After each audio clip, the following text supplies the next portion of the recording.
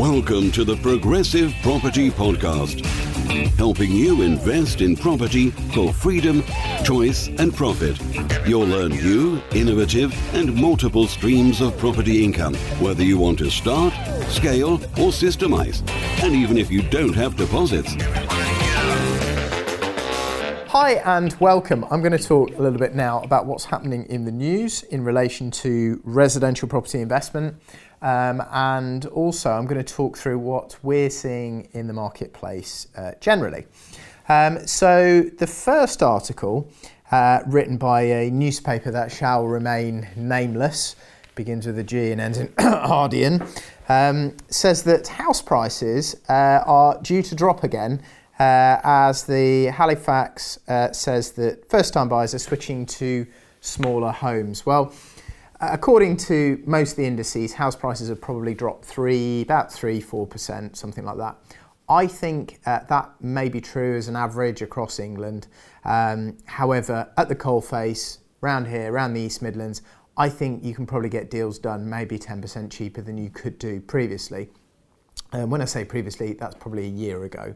But if you look back to the beginning of the pandemic, they probably went up from 2020 to, I don't know, mid-22. They probably went up 15-20%. So actually they're still above where they were at the start of the pandemic, which is quite interesting.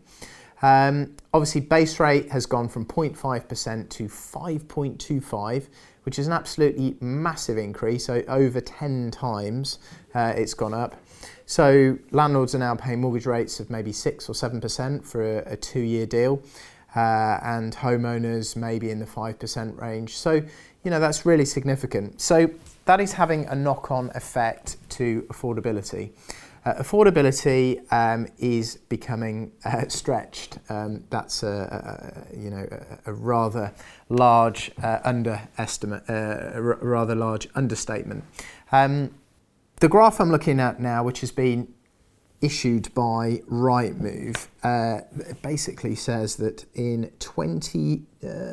around November 2021, the average monthly amount spent on a first-time buyer home was £850 a month. That's with a 10% deposit.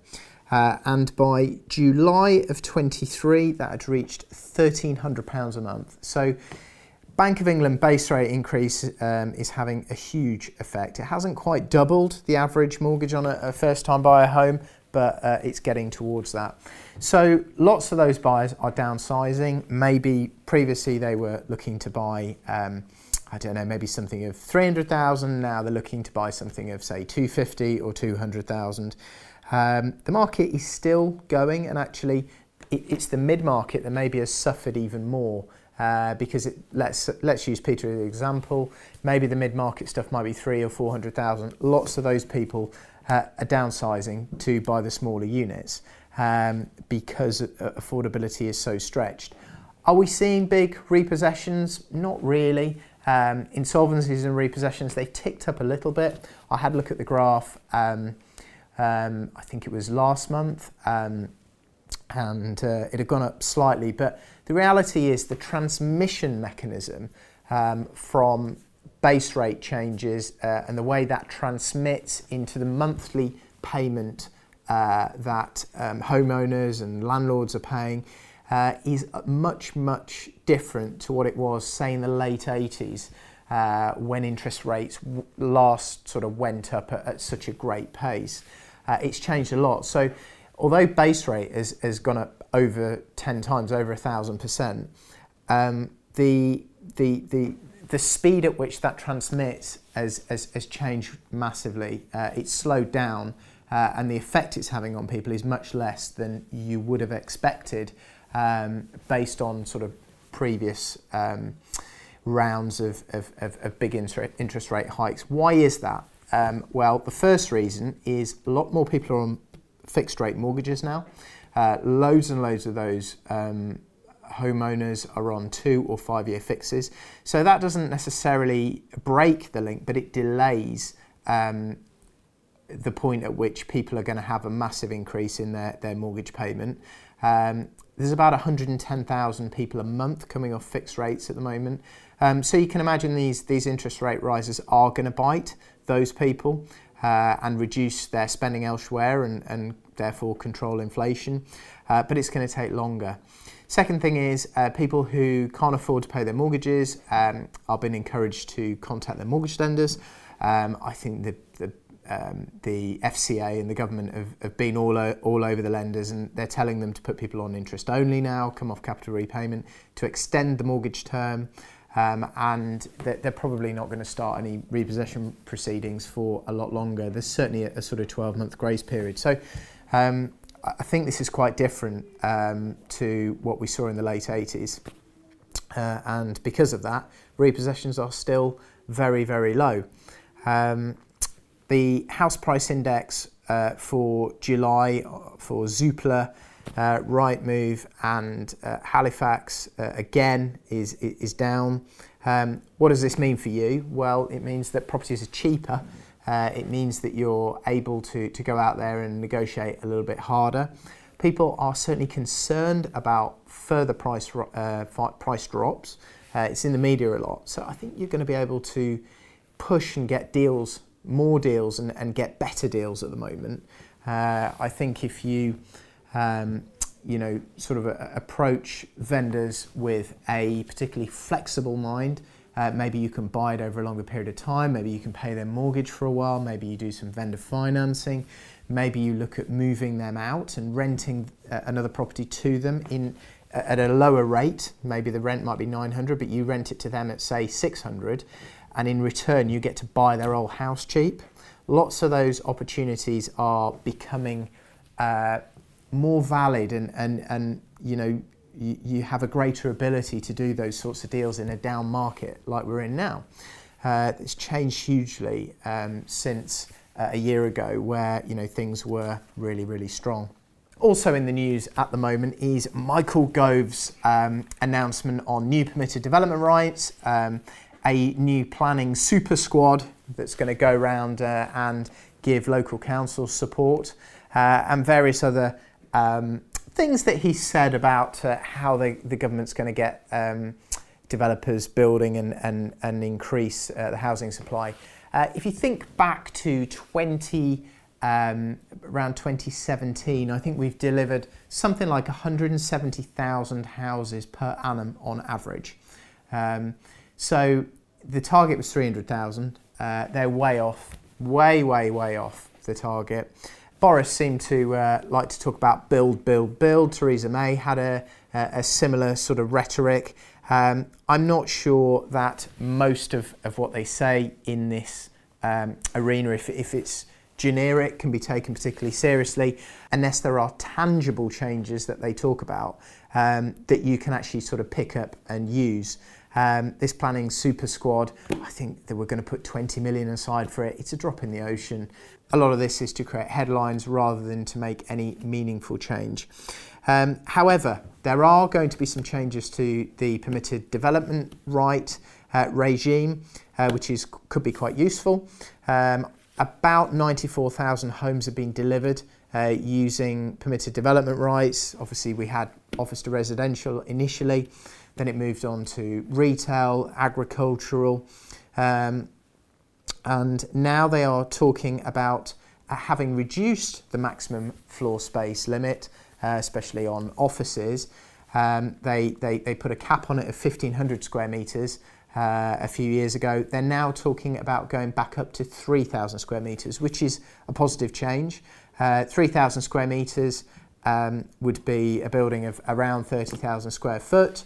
That might get you 50 flats. Obviously, that's still the maximum. There's still the minimum size of 37 square metres per flat in there.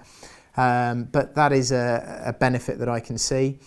They are talking about using local design codes for external changes, because obviously when you put your permitted development application in, that only deals with the internals. Often you've got to put a planning application in to make external changes. So hopefully that will reduce the routes that councils have got to refuse your planning application on the basis that they don't want the whole scheme. They're also going to now, this is quite a big change, they're going to include hotels that can be converted into C3, into residential property as well. boarding houses and guest houses, so you're going to be able to use permitted development rights to convert those, which is very, very useful. Another change is that betting offices, payday loans, and another change is Class G with betting offices and payday loans. They will be within the permitted development regime, and you'll be able to go up to 300 square metres. So you'll be going from 150 square metres to 300 under these new changes. And instead of being a maximum of 2 flats, you will be able to go to 4 flats. And I think that will apply to retail as well. So there are some definite benefits in there. This is not done yet, it's under consultation, but I suspect that it will become law and you will be able to utilise these rights. Some of you will have been converting agricultural buildings under Class Q.